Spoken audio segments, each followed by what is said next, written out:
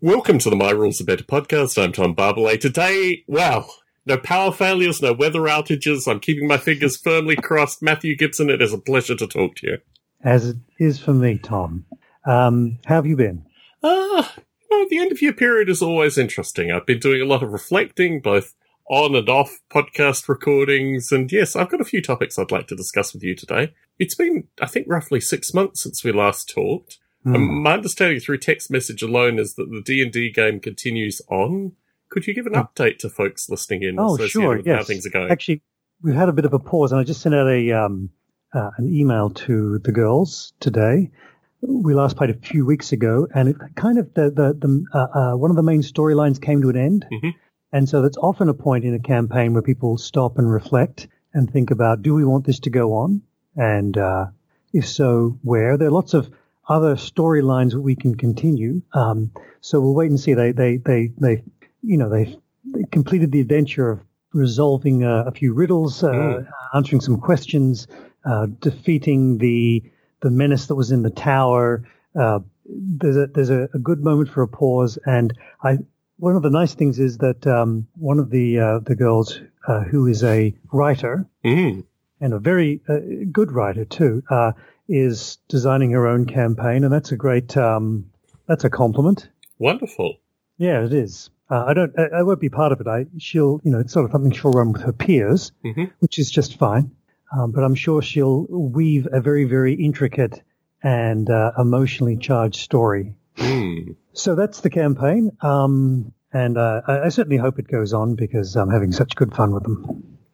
I think it's an important idea associated with handing on the torch, though. And I think this is something that we talked about sometime through the year associated with whether your role as GM would move potentially to being a player, but it sounds like you've inspired at least one of your players enough for them to start up their own group. Indeed, that kind of intergenerationality is something that obviously looms big in my life as I enter my 50s.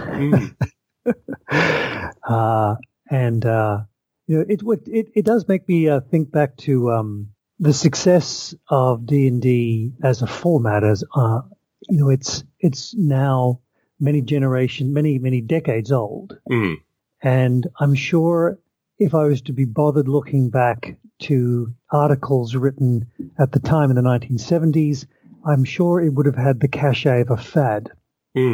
That's clearly not been the case, even though the game has had its rises and falls in popularity. But then so have flared trousers, right? And they never fully go away. I would hate to think of D&D like flared trousers.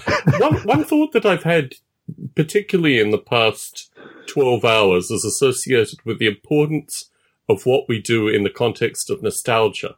And I come to this recording having attempted to participate in a podcast maybe a decade ago. And when I did that, I did a negative review of a rule set called, what was it called? It was a contemporary rule set anyway, associated with the conflict in Iraq. And I made the point in my review of the rules that the insurgents had no participatory, there were no rules associated with them. It was very curious reading a rule book where like half the players weren't actually involved. And that negative review got me removed from the podcast because the fellow who was sponsoring the podcast had, got income from the people that created the rules. But this fellow is continued on. His magazine went out of business, but he still writes articles, and he wrote a substantial tome, which I, by chance, was reading last night. And I was reflecting very heavily that it was all nostalgia. The whole thing was held together by experiences that he had had through his life and the importance that nostalgia over any form of quantifiable a number of the things that he was nostalgic about were books that I had owned historically and wouldn't even rate because they were just unplayable. But it fascinated me that people's nostalgia for these things can oftentimes completely overlook really bad rule dynamics. You and I have rapped about this both in the very distant past, but also in the more recent past, with D&D in particular.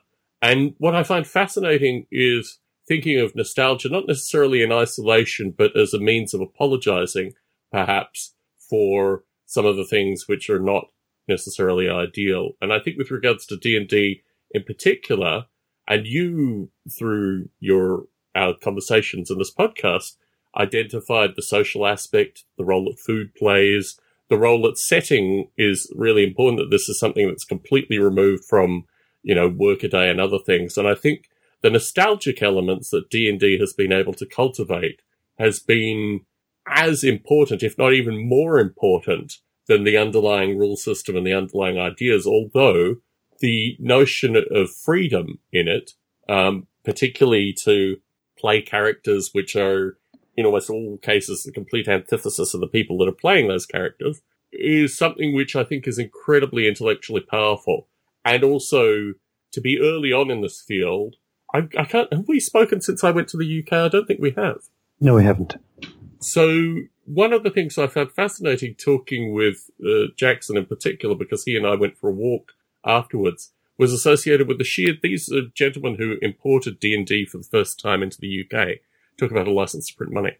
But the physical papers, they were importing paper from America to the UK in order to sell this rule system. The ability to actually print the paper on location in the UK, it took maybe 5-6 years before TSR even came to that realization. So it was a huge amount of trees that actually came over with this stuff initially. But the setting through it, and in particular, their quizzing of what kind of player and what kind of GM I was absolutely fascinating to see these men kind of work through their own particular proclivities in what was, probably an hour at most social lunch plus, 10-15 minutes worth of walking following. But yeah, I think, what role do you think nostalgia plays with regards to D&D specifically? Well, it was certainly a motivator for me to get back into playing it with my son and his friends. I mean, my memories of having such a good time, right? I could have been wildly disappointed, but I wasn't. We've had a great time, and I think, as you said, the core part of what D&D is, the open-ended world, the storytelling components are there solidly and made for a great experience. Of course, for these 3 kids, there's no nostalgia, right? They don't remember my experiences. They don't have an awareness of the history of D&D or of role-playing games, and probably couldn't care less one way or the other about that. So there must be more than simply nostalgia at work to attract them into it and to hold their attention. But the role of nostalgia for me, obviously, is in part motivated to get it going. So we discussed this, I think, maybe last time we spoke, and my thought at that was that I put a great degree of gravitas on certain things, music, certain books, that my parents revered. Maybe I'm just a freak compared to normal children. But I think the nature of a parent showing a degree of passion and reverence for something has 2 possibilities, 2 diametrically opposed possibilities.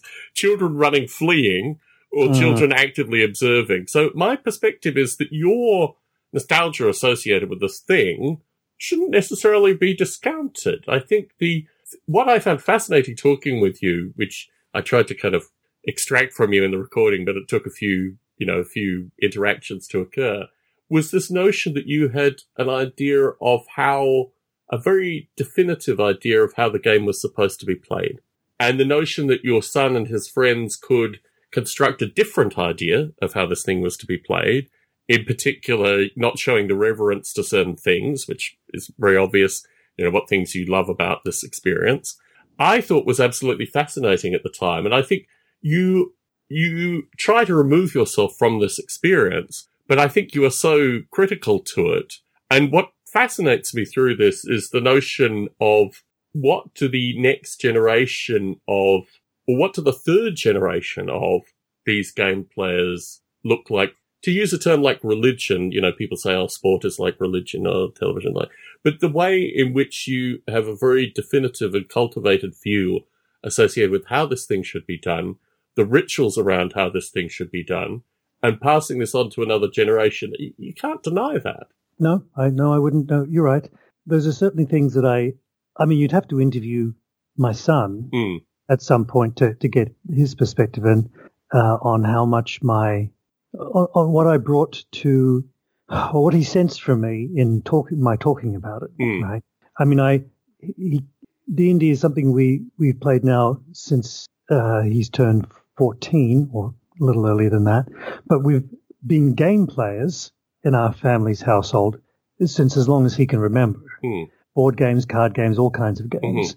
It also comes in the context of this is another gaming experience at which you might have fun. But, I'm sure I passed on, some of my memories about playing it as a guy his age and older, and all the fun we used to have, my friends and I, and, sitting around playing till 3 a.m. sometimes, and eating way too much chocolate and drinking far too much Coke. And as you say, it's interesting that you talk about those things as rituals. And yes, absolutely, I can't imagine a D&D session without the food and the drink and the kind of camaraderie. At first, for example, when we were planning to play D&D, I'd suggested to some of the potential players that we could meet at a local game cafe. If they wanted a neutral ground, in part because these are young teenage girls, and certainly, yeah, no, without question. I want to make sure they feel comfortable, yes. Right? And maybe if we started off in a neutral public environment, either that would feel better for them or maybe for their parents, right? But when I actually thought about trying to run the session in a game cafe, it felt wrong. I mean, I realize other people regularly play D&D sessions in public venues like that. And in fact, you go to a game cafe and they'll have them advertised, sessions being played here and there. And it's certainly a part of other people's experience. But for me, it didn't feel right because we wouldn't be in someone's house with all their personal paraphernalia around, and we wouldn't be doing things kind of our way. So when you say about ritual, that immediately strikes a chord with me on in some manners that might not be obvious even.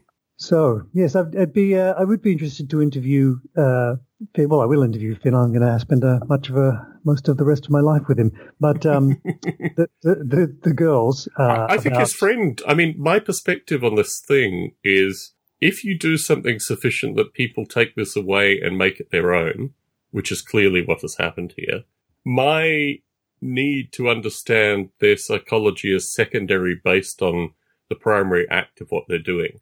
And I think actually what you have illustrated here beautifully is, even if they embody even if they make it their own and do it a completely different way, you have still created this idea in their minds that is motivating behavior beyond you, fundamentally.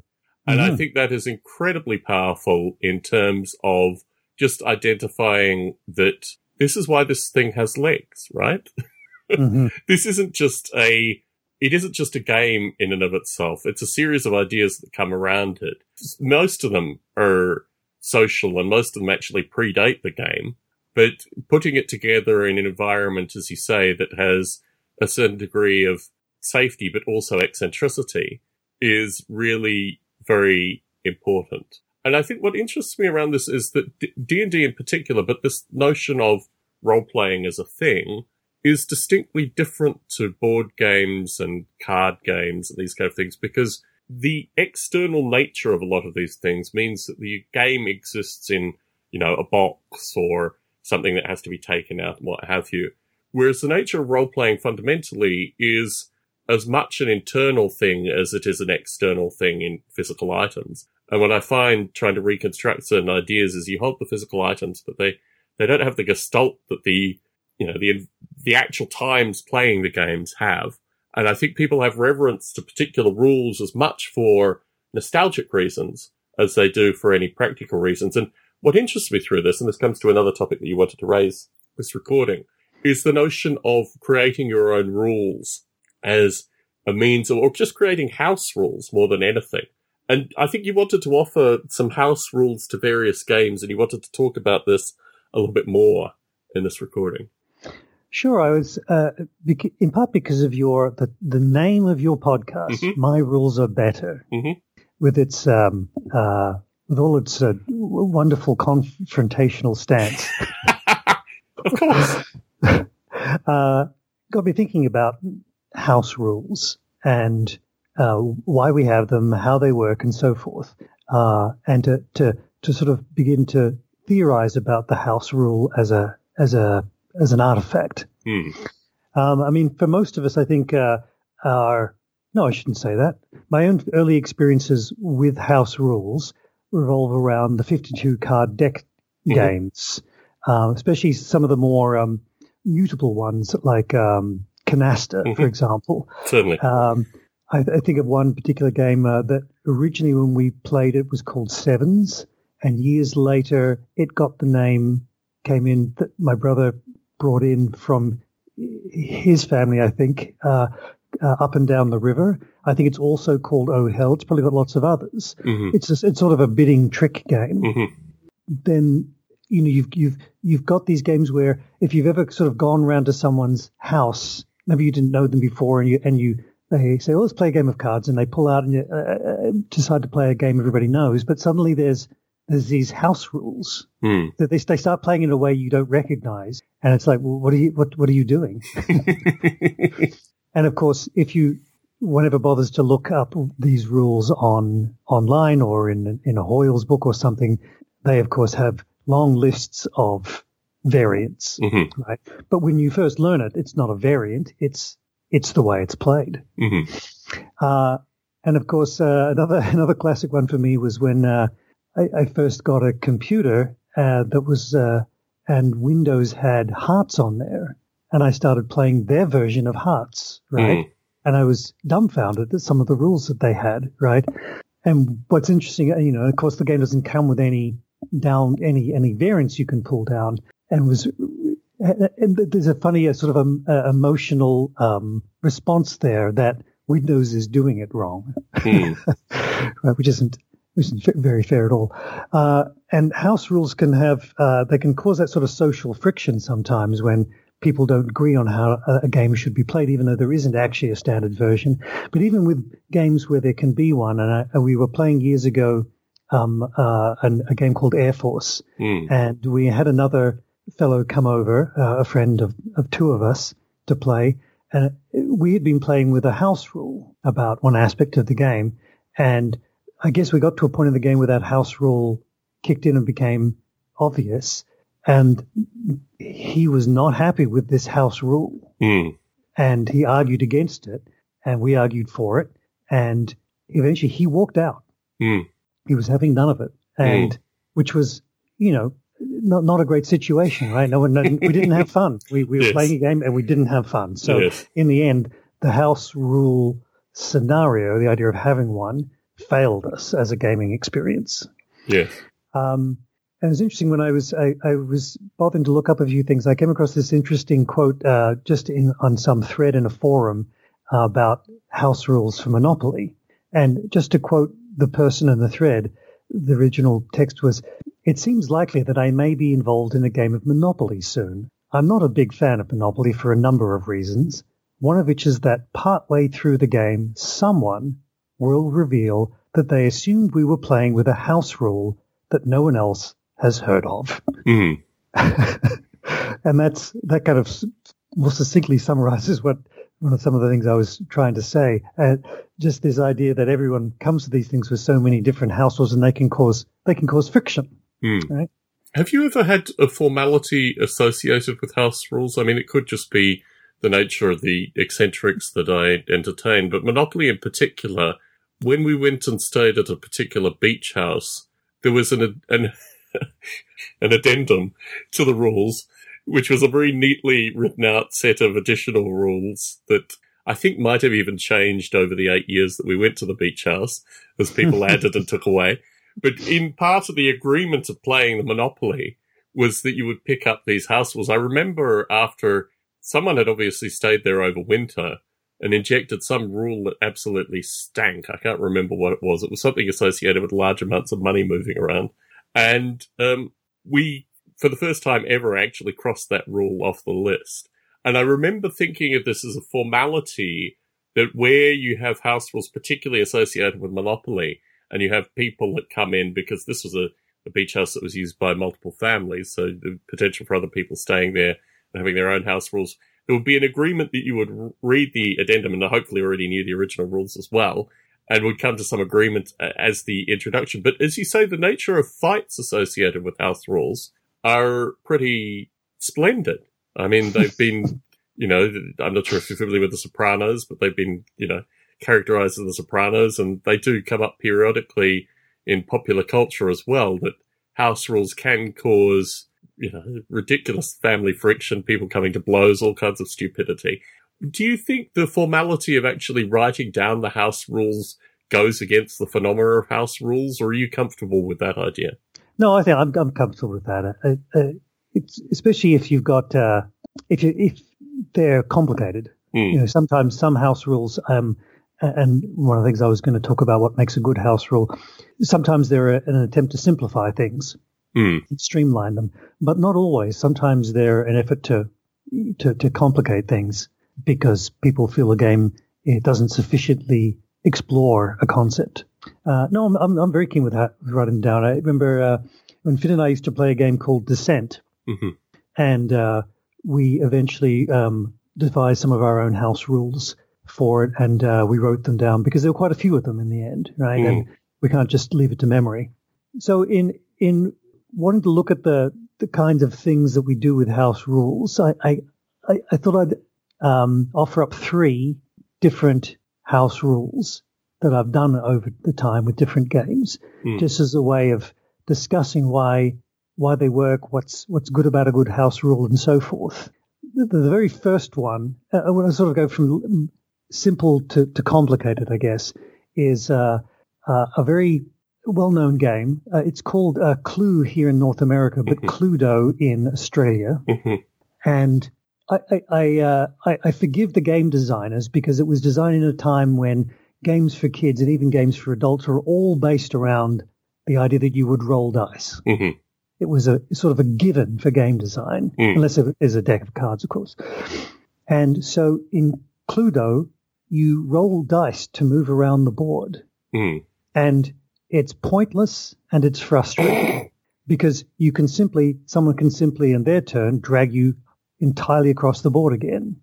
And then you have to keep rolling dice to get back. So it doesn't make any sense if it represents a building and you can simply walk around the building. So there's no theme that's backing up having dice roll movement, and there's no fun involved. It's a price you're supposed to be paying to get around the board that has no value, and it slows the game down, again, without any value. The whole point of the game is the idea of, crafting your questions.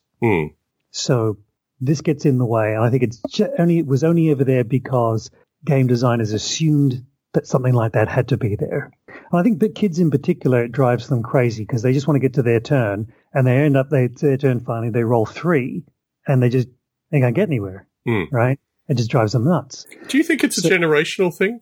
Do you think that the games of the 1930s, 1940s, 1950s were the actual interaction with regards to life and turns and these kind of things was different than it is contemporarily? Absolutely. And it's partly just to do with the development of what I guess you could call gaming technology. And I don't mean gaming theory perhaps is the best way better way of describing it. There was so few board games around in the 1930s, 40s, and 50s, right? And they all involved dice. And don't get me wrong, obviously I play D&D, I play lots of dice games. The dice have their place, they're wonderful, they're amazing tools, right? Have been for centuries, but they're so out of place in this game. And that as soon as I said, look, let's just get rid of this thing, just move where you want, it was like a burden had been removed from everybody who played it, right? The pointlessness of it was the emperor was shown to have no clothes, right? And everybody had a better gaming experience. But the slowness...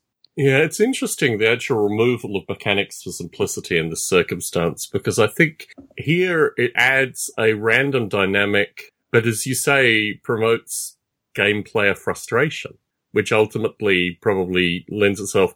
It's interesting, our participant Barney Dicker has put out an idea that people should roll for certain things in a role-playing setting, almost adding constraints to a role-playing game.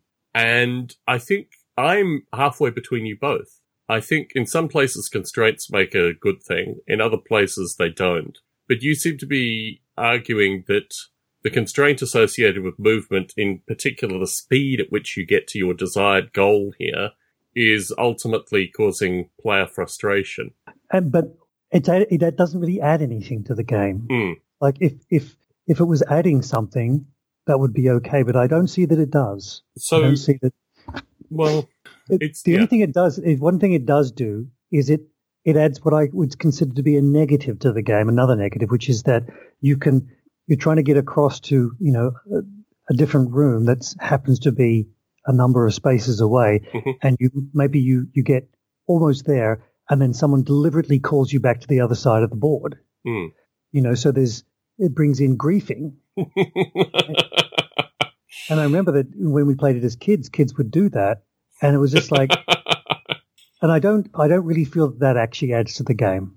Okay. And giving kids the opportunity to be mean to one another is not something. I don't think that's a good quality in a family game. So that's interesting. It's interesting. Okay, let's leave that on the table because you have two more. Next one, I'm going to stick with popular games. So everyone knows the reference points. Next one is like Settlers of Catan, which is a game which has lots of great mechanics. It's got a terrific trading system, second only to Advanced Civilization, if you ever haven't played that board game. And it's very intuitive. There's lots of good qualities to it. It can get very lopsided with dice rolling. Now, I would never suggest taking dice rolling out of the game, but, the dice, random number generation, it can be a harsh mistress. And I find it particularly when you get to 5 and 6 players, in part because I think once you get to the 5 and 6 player, especially 6-player combination, the number of juicy spots is limited, and people tend to have even more places on the board that give very, very minimal resources. So we brought in a system whereby on any turn when the dice are rolled, a 7 doesn't come up because no one gets resources on a 7, of course, and you don't get anything.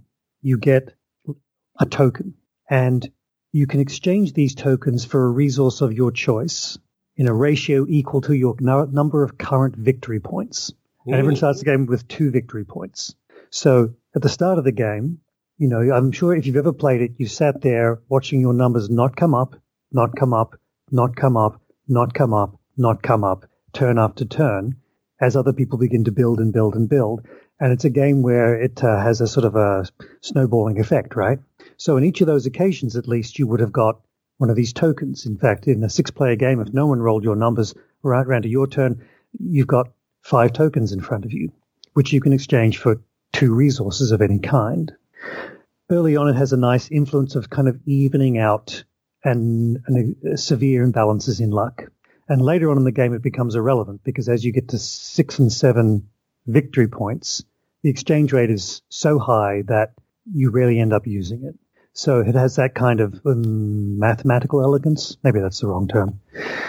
So that one's been a popular one when I brought it out. Other people, I'm sure, may be pulling their hair out right now as they're listening, feeling that it's undermining a core principle of the game. And fair enough, absolutely. And that gets, and I'll go back and speak to that again later. The third one, to go up again in level of complexity and to deal with something that's so often talked about in this podcast is in D&D. And for me, that's the magic system. In particular, the way that wizards have to choose a spell when they rest, to pick which spells they're going to have memorized. And then those are set until they next rest again. And that was something that we abandoned very early on in D&D. I mean, D&D is a treasure trove of opportunity for house rulers, right? Certainly. When you've got the more rules you have, the more opportunities you are presented with to twist and turn those to suit your needs. And sometimes those are very small changes. This is obviously a much bigger change. And we've never gone back. We've never used the original D&D spell system. And I don't know many people that I've met who do.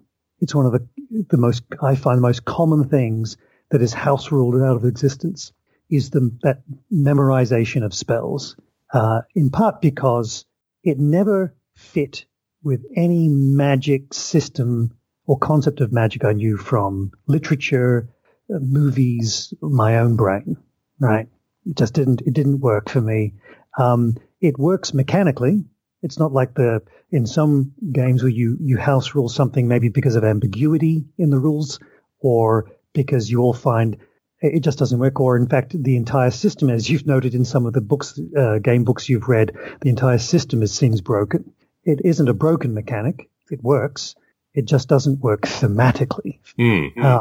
For me and for anyone I've ever played with, people who use magic should be able to summon something up at will, right, within certain constraints. But that particular constraint has never made any sense. The idea that you would train through this long apprenticeship, presumably, and finally become an accredited wizard, whatever that might be.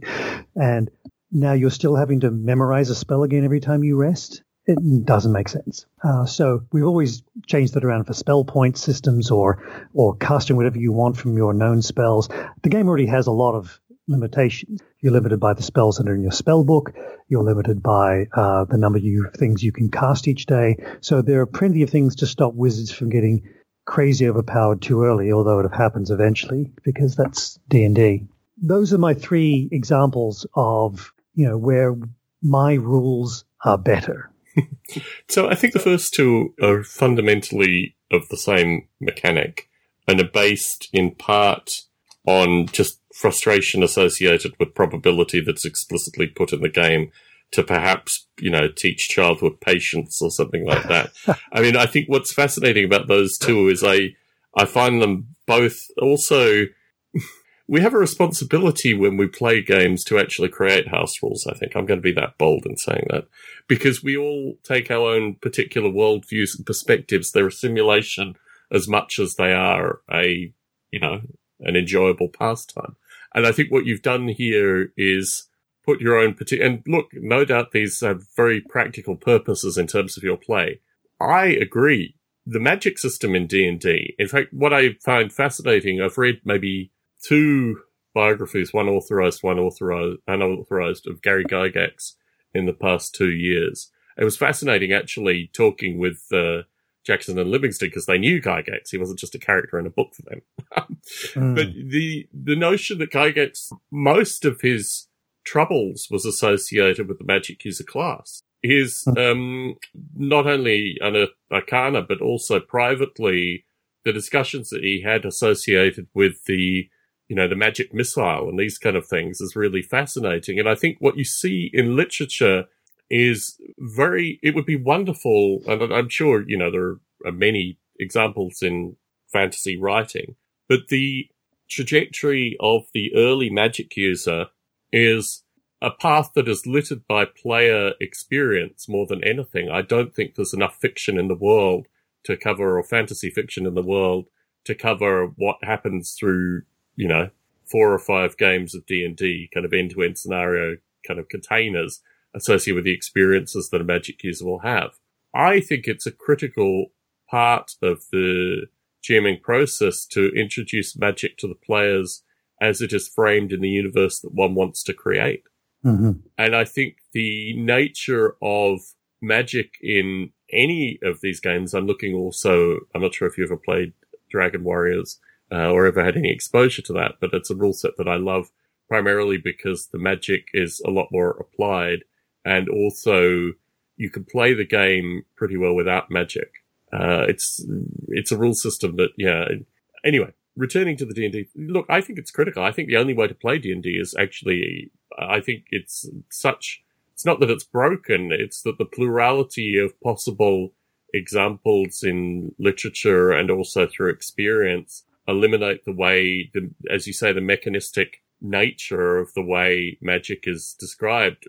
It's interesting that as you note, I've never encountered anyone who played it by the rules. I did have one player in the work game who had historically played it that way.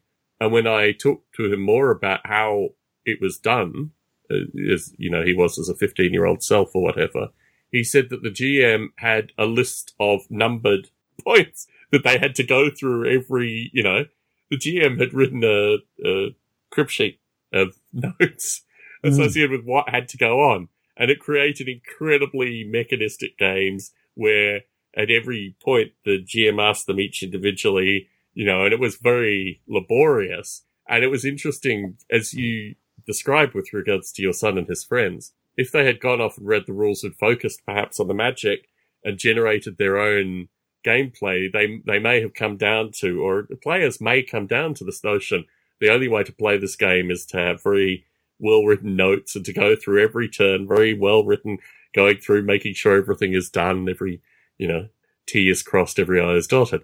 So, of the three, the magic system in D&D, I think, is a beautiful example that everyone has to change, right? It's just unplayable. But what is beautiful as well is that I think it's so unplayable that the people that actively talk about it tend to be the people that have really studied the rules. I think the beauty of a rule system, particularly like D&D, is as much that house rules are formed just by misreading as anything, right? The 12, 15-year-old GM reads through the GM's guide, misses a whole bunch of rules, and then creates whatever happens, right? So I think that is beautiful. The nature of Gygax as a person and the way in which this whole thing is framed within Gygax's own experience and the religious nature of people that had actually met Gygax and met him on location is in Wisconsin versus meeting him at some convention and all these other layers is a thing in and of itself. But magic is D&D magic is a beautiful example of house rules. The mechanics things that you've done, the shortening, may just be associated with your particular worldview kind of mapping out onto these things. And this is why I love Monopoly house rules, because you can see someone's politics and vision through the Monopoly house rules that they adopt. And, you know, it's very interesting to look at house rules as means of, you know, just kind of character, external character as well. But no, I think these are very interesting examples. The notion of magic and the way in which it defines a fantasy world is such a critical thing. And when you start with your son's players, when you started this game, how much explicitly did you have to talk about the way in which you were going to play magic, and how much was it actually introduced to them through play? I don't think that none of them were particularly interested in the rules of D&D. They knew there were some. They knew they saw the big books. They liked the idea of building a character. And as you know, if you can remember back when you first see D&D, you see its potential, not its limitations. You know, you open the book and there's all these... The smell. Yeah, that too, yes, absolutely, those initial books. Yes, I remember it fondly. You know, now when, of course, I look at D&D, I often see limitations. And in some ways, it's a sad thing, right? That I've gotten past the glow of it. You know, but I remember, and I can see it in them, that when they look at the books, they just see all these opportunities. Possibilities, yes. Absolutely. So that's, and I don't think they were interested, none of them, in being rules merchants. They simply trusted that I knew what was going on. I would create a good experience. And I guess that must have been the case because they keep coming back. And, you know, so they're not at all concerned about rules merchanting anything. In fact, I have to encourage them to pick up the book and look at some things. You know, they'll simply say, how does this spell work? I say, well, have a look in the player's handbook. Or, you know, digital phone these days, you simply type in your spell and it brings it up for you, right? Yes. Which is great because they're more interested in just the social experience, the storyline, and making the choices that they make and expressing their character rather than any rules, right? And they're not fussed by rules. They don't feel held down by them. And one of the things I think that's I have always liked about role-playing games is how few rules there really are. Exactly. You know, if I just to show the core rule booklets to someone not in the gaming world at all, they would go, "Oh my lord, look at all the rules." But actually, when you're in it, there are, you might even say, too few. So, and it gives lots of room for the GM or the GM with the players to devise how they're going to handle something. So they're in a burning building. How quickly does the fire spread? There's no rules for that, right? In the core books, and there doesn't need to be, right? Let's make something up. Let's have some fun with it. And so you can make up a few rules on how the fire will spread through the building. And it doesn't have to match. You don't need to be someone trained in thermodynamics to work it out. You can just have something that seems like it's going to be fun and create a sense of adventure. Go. And famously, I think also in D&D, even in combat, which is a lot of rules are devoted to, they don't really ever have had a decent system for grappling. You can't really do a barroom brawl properly in D&D without a bunch of really juicy house rules. and you know what? At some points I thought, gee, that's a bit of a disappointment. And in other times I'm thinking, that's fantastic that exists that way, especially if you've got the right crowd. Because when I think about what calls for a house rule, sometimes it can be ambiguity in a written rule system. People don't kind of work out what does the text mean, and you have to resolve it with a house rule. That's fine. Sometimes the game has mechanical problems. Sometimes it's got thematic issues, like with the D&D magic system. Not all of it, but parts of it. And sometimes there's simply a great big glaring hole that you feel you need to fill. And these are all good opportunities for generating house rules. And when I think about what I love about a house rule is that moment when everyone looks around each other at the table and you've got it. You've got the thing that's going to relieve the tension and improve the gaming experience. And everybody simply nods. And as they realize, this thing we were doing before was not working for any of us. And this thing we're about to do is going to work for us, which is why, it's not really so much necessary that my rules are better, but our rules are better. And they're better for us. Right. And you can see that you get the consensuality, and it's almost like you've got a little cabal going, right? Of the people who use this rule.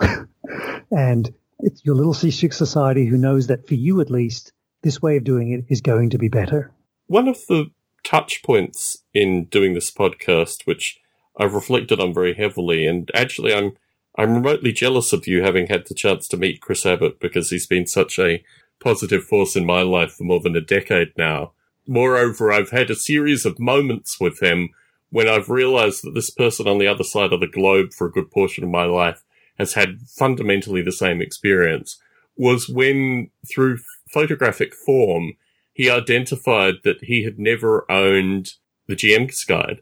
It had never owned the Dungeon Master's Guide. It had never, the fact that I call it the GM's Guide indicates as well that I never owned this particular tome.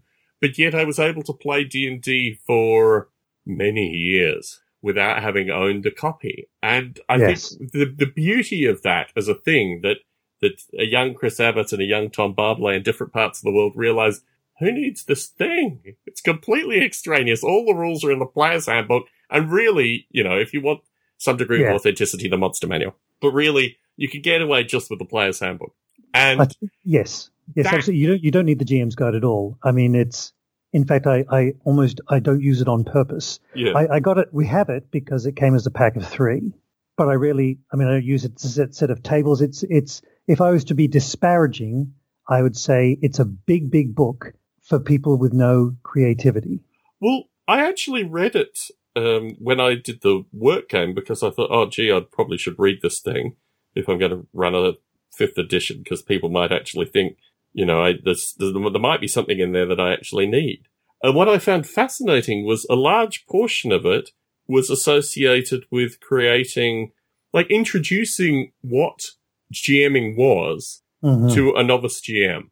And I think you and so many other experiences in my early life defined what GMing was, that this thing was completely, and it was interesting. It was kind of cute. I imagined 13 to 15-year-old folk thumbing through it and having a series of aha moments.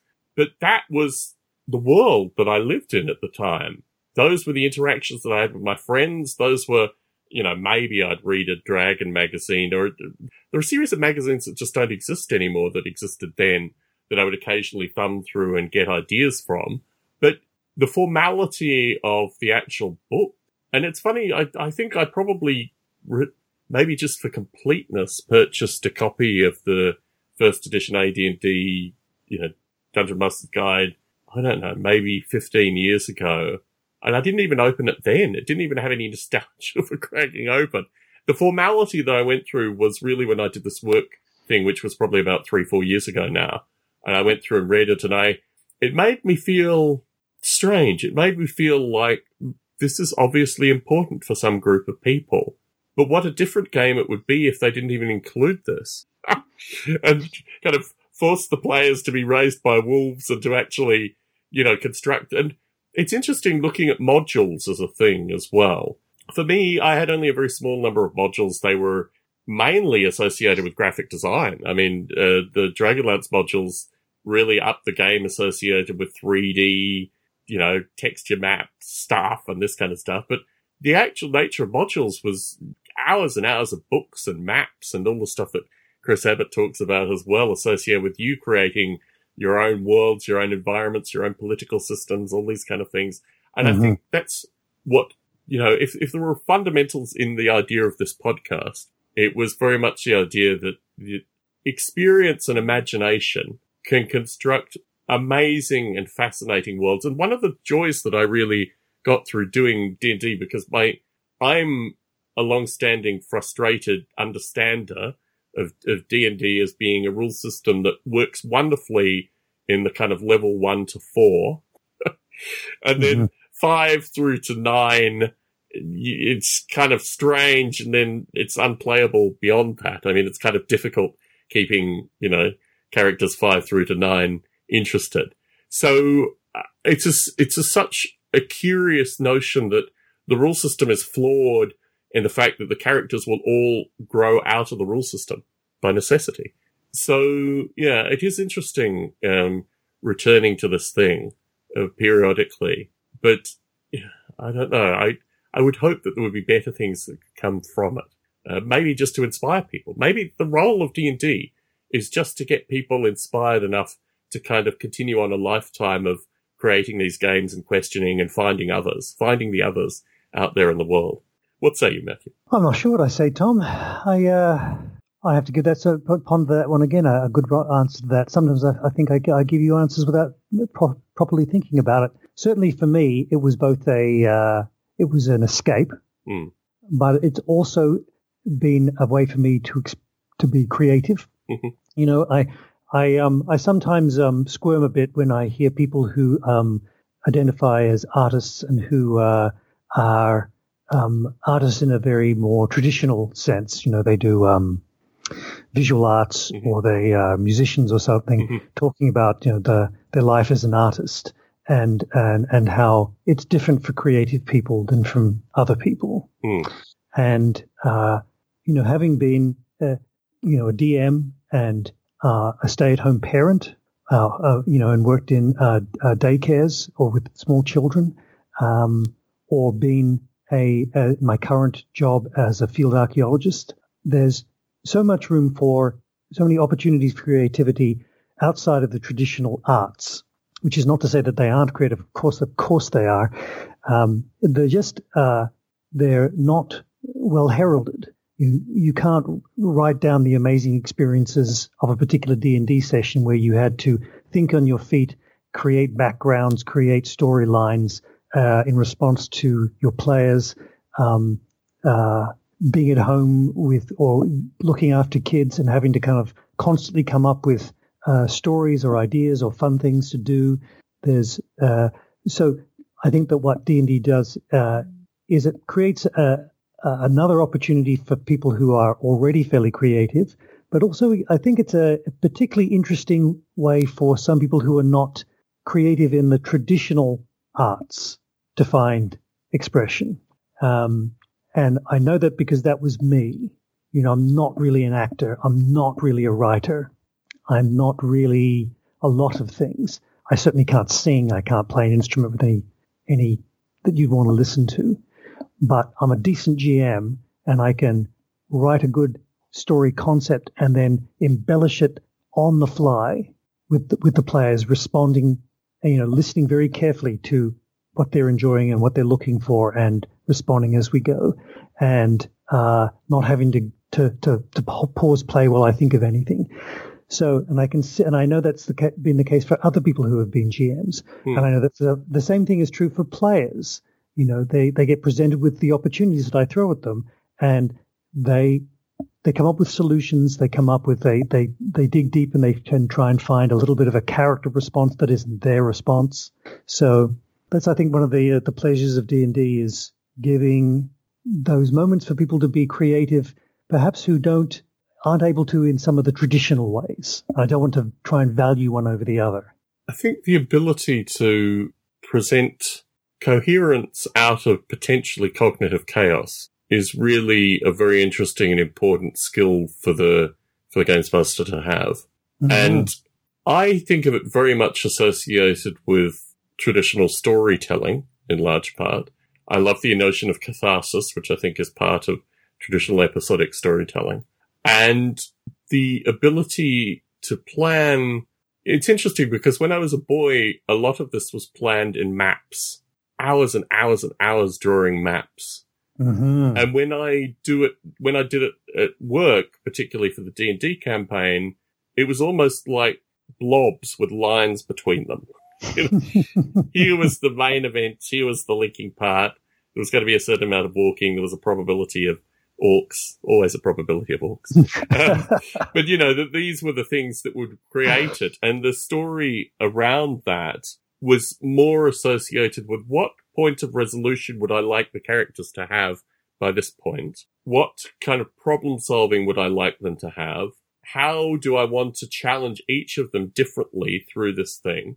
And part of it was the notion of, I realized very early on, because it was a relatively fixed amount of time, I was dealing with about maybe 3 hours, 4 hours if I was lucky, that they would probably never be at a position that I'd want them to be at by the time this thing would conclude. And moreover, that they could make choices through that would take them off established maps that I had. The decisions that they would make weren't procedurally confined in a way where I could even guarantee that they would come to a point of resolution that I had previously thought about. And it's interesting, actually, the change of my mind. One of the things I loved was the retention of numbers. It's one of the things that, unfortunately, doesn't exist in my professional life. But the ability to retain, and I used some dice as indicators and things like that. I mean, I used a few things, but the ability to contain 12 to 20 points of conflict numerically and have some sense of where various things were and to work through it did amazing. I think of this in particular because I think the role of being the games master needs to have intellectual benefit as well. I think there is some strong intellectual benefit in games mastering, which is very rarely discussed, but is very intimate and very much created by the games master. And certainly for this game, the work game, it was a lot about remembering parts of my youthful brain that hadn't been worked on for 30 odd years. And part of that was associated with the numbers component. Part of it was associated with just surprising the players in really, a small number of surprises over any given game session. And I think a lot of you talk about the traditional arts, which I think is fascinating, because a lot of what I think of as kind of campfire early human narrative is lost in traditional day-to-day life. And what I found really fascinating through my early interaction with you was that clearly you got that. It's interesting when you banned the N-word on this particular podcast, because I so heavily associate, perhaps there's a corporate N-word here associated with just rubbing over rough edges in games, and they're like, yes, and it's got this. Whereas actually, what you talk about with regards to stories and story arcs and all these kind of things is what I would use the N-word as meaning here. And actually, I found so critical in my early interaction with you and appears to have continued on. But it's interesting that you see this kind of corporatist use of the N-word as a means of just, creating something soft and fluffy. But actually, through that, there's an importance that you give to this, which is so central to the way in which you play, that you don't want it to be, I don't know what the term would be, like taken over and used in a negative light. So, yeah, part of the year's trajectory has been some elimination of the use of the N-word in this podcast, because I think you've kind of challenged me to not use a cliche and perhaps to dig a little bit deeper, but also to appreciate that a lot of this is implicit in terms of our general gameplay and interaction. Is that making any sense? Am I just Sure.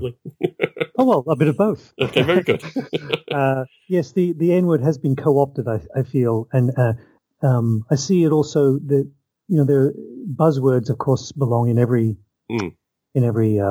aspect of life. And in gaming, the N-word is a bit of a buzzword these days, along with the word asymmetric. If you ever see any board game Kickstarters, you better make sure you tell people that your game is asymmetric, or you won't get it backed as well. I love the storytelling aspect of D&D, especially its cooperative nature. There is a requirement for the DM to be a little bit more of the story player. They've got to have worked out some things in the background, but the best GMs are, I think, for my money, the ones who are ready to twist and bend the story in response to players' needs. What is it that's exciting them? It'd be interesting for you to interview someone who is a professional DM. Oh, my goodness. There's a lot of them out there. In particular, because every time they're at work, when they're running a session, it's typically for a new group of players, right? A party, it's a birthday gift, it's a whatever. Sometimes they're going to be young, sometimes they're going to be older, and they have to do it on a nightly basis, and they don't even know these people, and they have to be so sensitive to different personalities and needs, and try and make the whole thing work, and hand over some of the storytelling at the same time. Be interesting to hear what their takes are on all of that. Well, I mean, thankfully, because of the nature of their professions, many of them have YouTube channels where they talk about this pretty ad nauseum. I think it's very interesting, actually. I through work, just in general work, I got some critical feedback from a fellow who thought that the games that I was running at work were elitist. And I thought that was absolutely fascinating to think about in a context of, inviting people to play these games and having very open-ended and having people from other teams come and play the games and these kind of things. And I really had to reconstruct how the perception, I mean, he is a gentleman with children, obviously couldn't make the games, but how running one of these games and trying to include as many people as possible can still be perceived by people that have no interest, I guess, and no sense of what these things are, in some regard.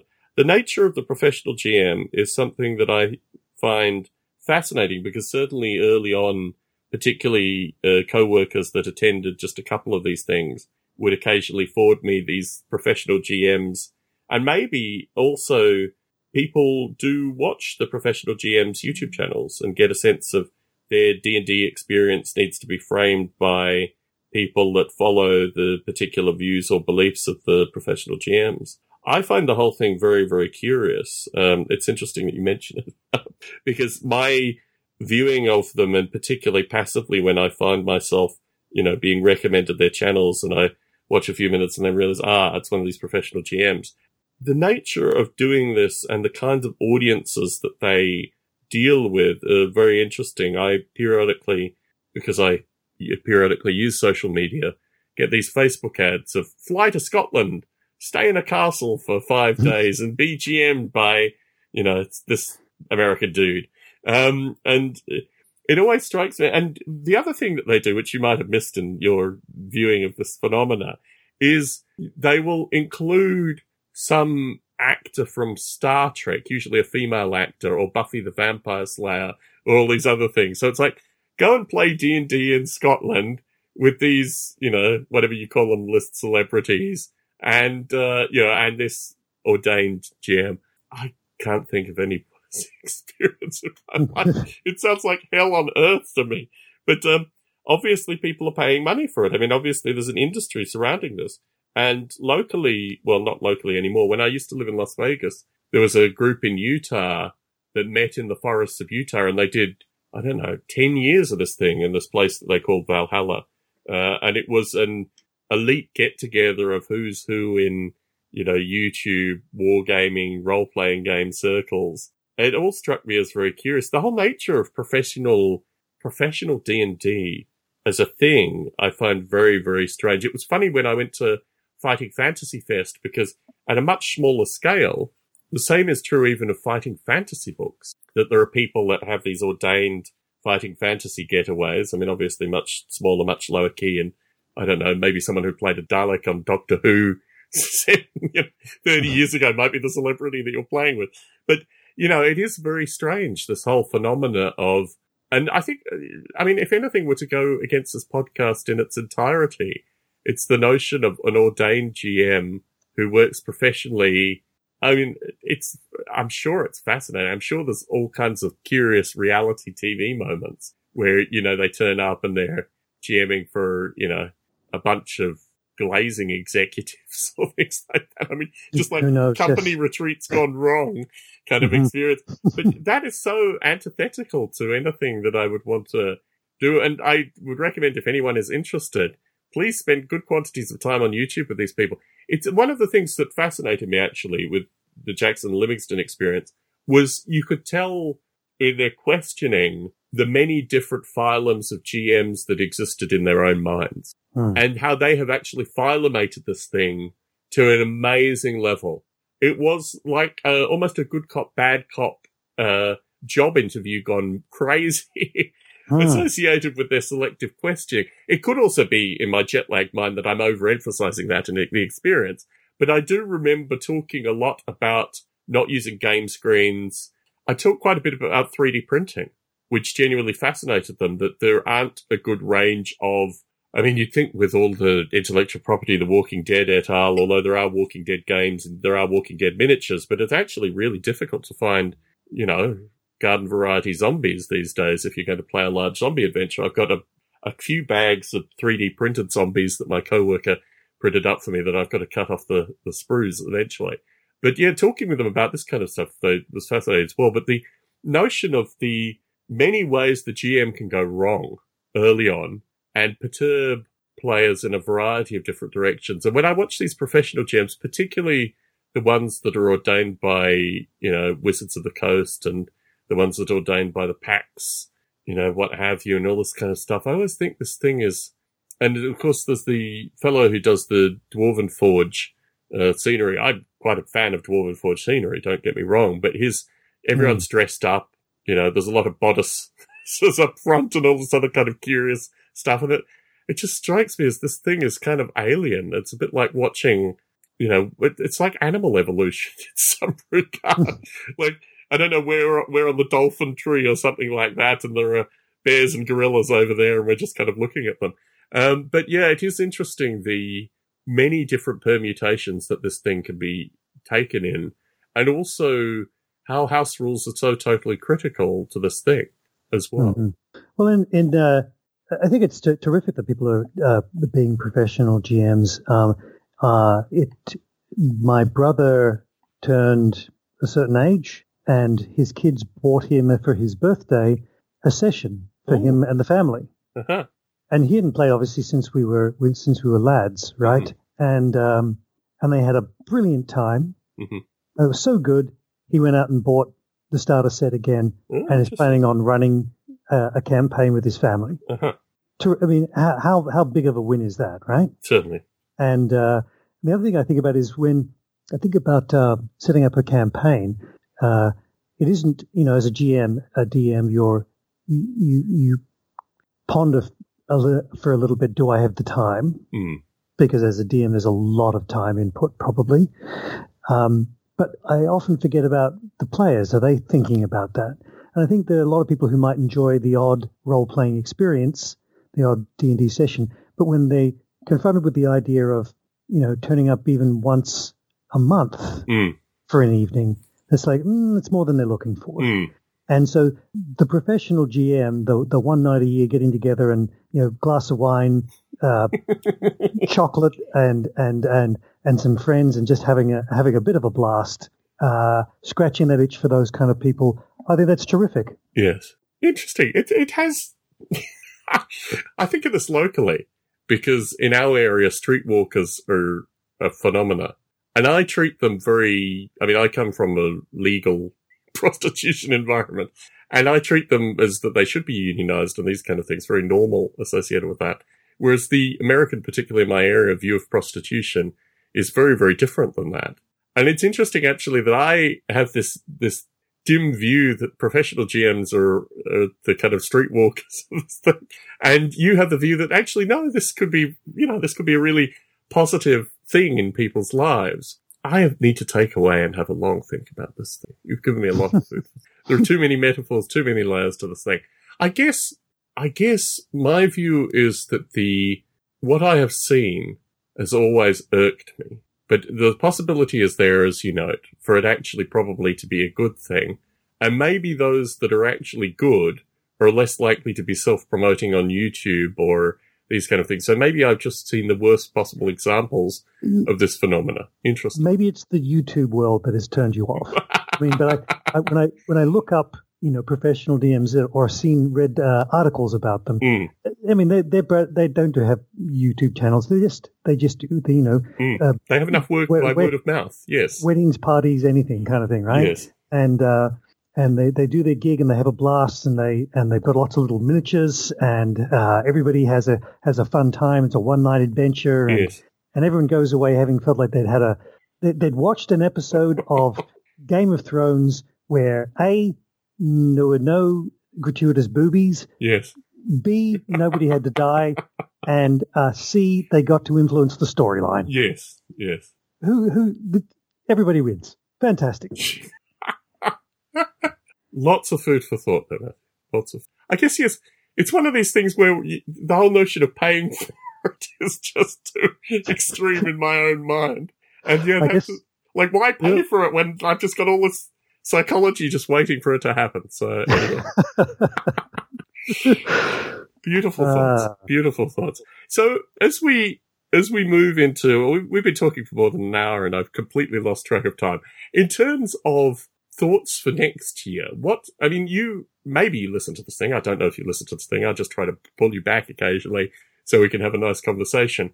But what kinds of things are you looking forward to in the new year in terms of your own gameplay? I mean, if that exists, and if you are a listener to this podcast, which I'm never really sure, what kinds of things would you like to see through this podcast? Well, I certainly listen to your podcast. Absolutely. Look forward to it. I'd love to hear other people's views on house rules. Mm-hmm. I can't impose that, but that would be very interesting. I'd love to hear from any women listeners. Mm-hmm. I know that no one can speak for their whole group, but there may be some really interesting perspectives that are different on role-playing and what it offers. Love to hear from some younger people. Mm-hmm. There's nothing wrong with being, a man in his 40s, 50s, crusty, or 60s. I think is the term you're looking for, yes. But it'd be great to hear from some younger people, especially love to hear someone who's very, very new to D&D, or it doesn't have to be D&D, of course, to gaming, to other role-playing systems, whatever it is, and what the attraction is, because they're coming to it at a time when there's far more on offer. Like back in the 1970s when I heard about D&D, there was only at that time, there was like Monopoly and Snakes and Ladders, and then suddenly, boom, this role-playing game. Oh, yes. And huge in my world. Whereas it's not so big in Finn's world. He's having a great time, but he's got a bevy of opportunities for expressing and exploring in a gaming way that we never had. So it'd be very interesting to hear from younger people about their impressions of and what they seek out from this experience. In terms of you personally, what is the next year looking like? The will still be a D&D campaign, or you're not sure about that? Well, I certainly hope so. And if it's not with the same individuals, for whatever reasons, obviously I will miss their company greatly. The two young girls are just terrific fun, wonderful human beings. I'm sure my son and I will seek out some other people to play with. We've been having such a good time with it. And there's our board gaming life, of which I can't mention one particular thing that I'm looking forward to because it may or may not be a Christmas gift. and the person may or may not be sitting next to me right now. Very good. Say no more. And other than that, I hope that we'll go and do a plan at the moment is to go and do a mountaineering trip in the Rockies. Wonderful. Completely unrelated to gaming. How about that? Look, my view is that actually experience drives so much of this, and certainly my return to the UK, in fact, my return as an adult to the UK, motivated my thinking in a variety of different directions. I actually think experience is just as important as the games we play and motivates oftentimes. And it's interesting actually how much of this experience is normally just cognitive, i.e. you read something or you become fascinated in an area, go through a particular interest in the First World War currently and the lead up to the First World War and exploring a lot of history through that, and that's motivating quite a bit of thinking. But that's reading versus actually experiencing, the wilderness. And experiencing the wilderness, I think, changes one's perspective with regards to all these games too, if you have to do some adventuring. So, I mean, for me, it changes perspective on everything. Exactly. This past year, the big adventure was to do diving. We got our diving certificates, open water, and did a bunch of dives, and that was great. We'd love to go back to the mountains, and so we'll probably do the. Even though I have a past in mountaineering, I used to have all the gear and led people on trips up mountains. I've forgotten it all. Right, it's been too long. So we'll probably go with the ACC, the Alpine Club of Canada, and go and do the general mountaineering camp that they've hosted since I think 1909, maybe 1904, something like that. And that'll be a great way to get us all back into the mountains. So that's the thing I'm looking for the coming year. Wonderful. Well, for me, the year is not yet over. No. I'm heading back to Australia. I'll be seeing Helen on at least 2 occasions. Going back to Adelaide for me, in particular, the very house where you and I used to talk and these kind of things is, Helen is just such a consistent character in my life and provides such wonderful conversations and such wonderful memories. So I will be seeing her. The game stores in Adelaide have changed a bit. I follow many of them through social media. The one that I really liked, which was, I think, called Military Strategy. Military Hobbies? Military Hobbies, yes, has now gone exclusively pre-painted toy soldiers, which I found very curious. They used to be a wonderful resource of a variety of different things. Certainly lots of old miniatures that people had pre-loved, and going there and buying, half a dozen of them periodically was a great favourite of mine, and also talking not only to the people in the store running the store, but the people that would come into the store was always great fun. So that has changed. However, I've heard, there are a number of really good hobby stores in Adelaide, and I certainly went into them and asked them why they weren't stocking any of the local miniature manufacturers and all the usual instigatory things that I do when I go to hobby stores in Australia. So I think Adelaide for me is just such an emotion. It's an emotion. It's a series of smells. It is the summer. I convinced my wife, because she likes the coast, that we could go to Ordinga and I could sneak into Adelaide for a couple of days. So best of both worlds. But yes, that is coming up. And next year, for me, without narrating too much, is going to be a lot of time spent in Los Angeles. And part of this thing has been discovering that a number of the seminal game stores in LA are going out of business. But Brookhurst Hobbies at least will still be open. And I'll spend a bit of time there. But I've also asked if there are any listeners in the broader, I'm going to be spending most of my time in Orange County, but for, 2 hours travel in any given direction, you can end up in good parts of LA and actually also potentially San Diego as well. So if there are any listeners in those areas, I will have a bit of downtime and look forward to catching up for a meal or something like that if that's of interest. So that, for me, the new year, I'm looking at here, I'm embarrassed to say I actually painted some while you were talking, although I shouldn't dwell too much on this. I'm looking at a bunch of orcs and a bunch of dwarves, which is going to be a game system, small skirmish game system that I'm going to film and put out in the near future with a view to also move it to a historical system as well, or at least where historical stuff is playable. There's a variety of different bits and pieces. Our listener and regular participant, Barney, has his own podcast now, Loco Ludus, and he's been talking about what he's calling an AI activation mechanic. I think it's probably, from my perspective at least, because the term AI is very heavily loaded. It's a bunch of things of Barney's creation and thought about. So no doubt I'll have more conversations with him. I'm chatting with him this Friday as well. That will go out in his feed. So yes, a bunch of conversations, a bunch of games, and no doubt a lot of different thoughts and directions. Out of the podcasts that I record, My Rules Are Better has gotten more attention, I think, than anything, even Model Rail Radio, just because I so genuinely enjoy the characters, but also the cognitive space that it inhabits in my life. So folks will hear some discussion that I put out last night about how this actually manifests with regards to rules and other things, but that's an ongoing conversation. Matthew, it is such a luxury to be able to chat with you, even occasionally. I feel the same way, Tom. It's a great pleasure. The importance that you have had in my life, and the disappearance of Matthew Gibson for, 30 years of my life. Although I heard amazing stories of you mountaineering out in Canada and doing a bunch of other things. I mean, the epic stories of Matthew Gibson did come back to me, like some, far-flung adventurer going and slaying dragons in all parts of the world.